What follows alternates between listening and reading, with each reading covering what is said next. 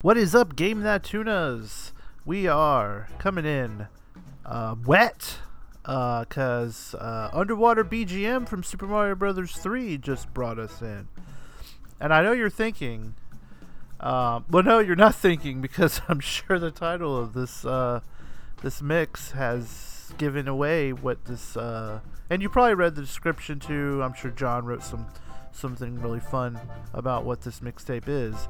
But had you just stumbled in completely blind and you're like, Underwater, Super Mario Bros. 3, what is this theme that Jessie's cooked up this time? And well, it's simple.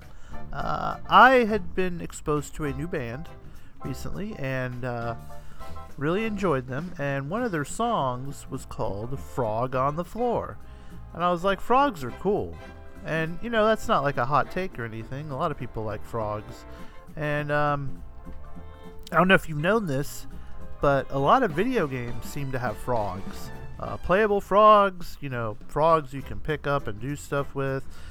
Frogs you can talk to. Sometimes you can wear the skin of frogs. Which is much like in Super Mario Bros. 3 when you wear the frog suit. Just, you know, fucking Buffalo Billing that God, now I want to see Mario do the the thing with when you tuck, but he's in the frog suit. Someone has to have drawn that, right? Do you think I'm froggy? I think I'm no, wait, that's not how it is. Would you frog me? I'd frog me hard. There you go.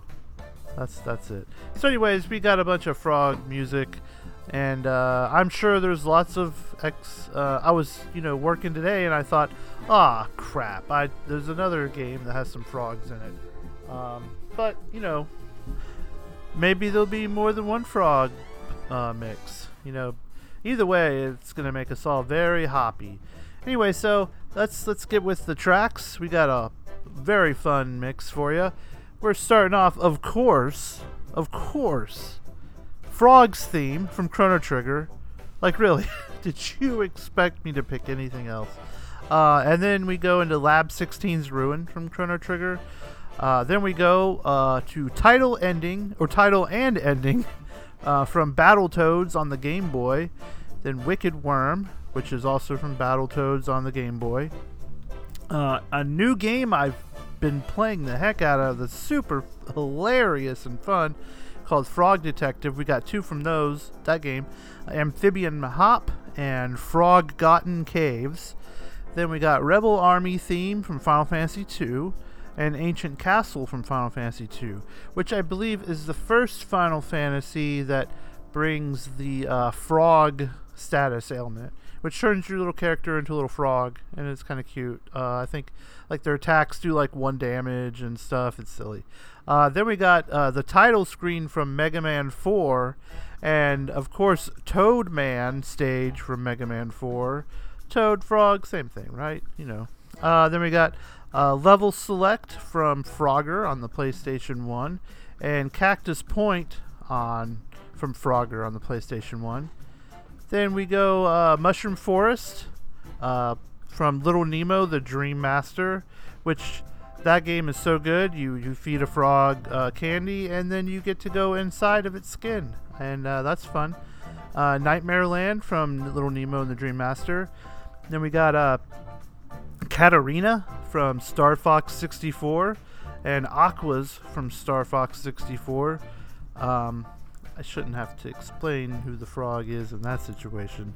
Then we have Route 2, Pokemon X and Y, and Sushi High Roller from Pokemon XY, which there's lots of frog-type Pokemon. I believe X and Y is where Froakie came from, so that's like a big frog-type Pokemon deal. Then we got... I don't know, you guys hear this Mother 3 game? I've never heard of it. And then some songs that probably aren't that great. Backbeat Battle and Mambo Day Battle.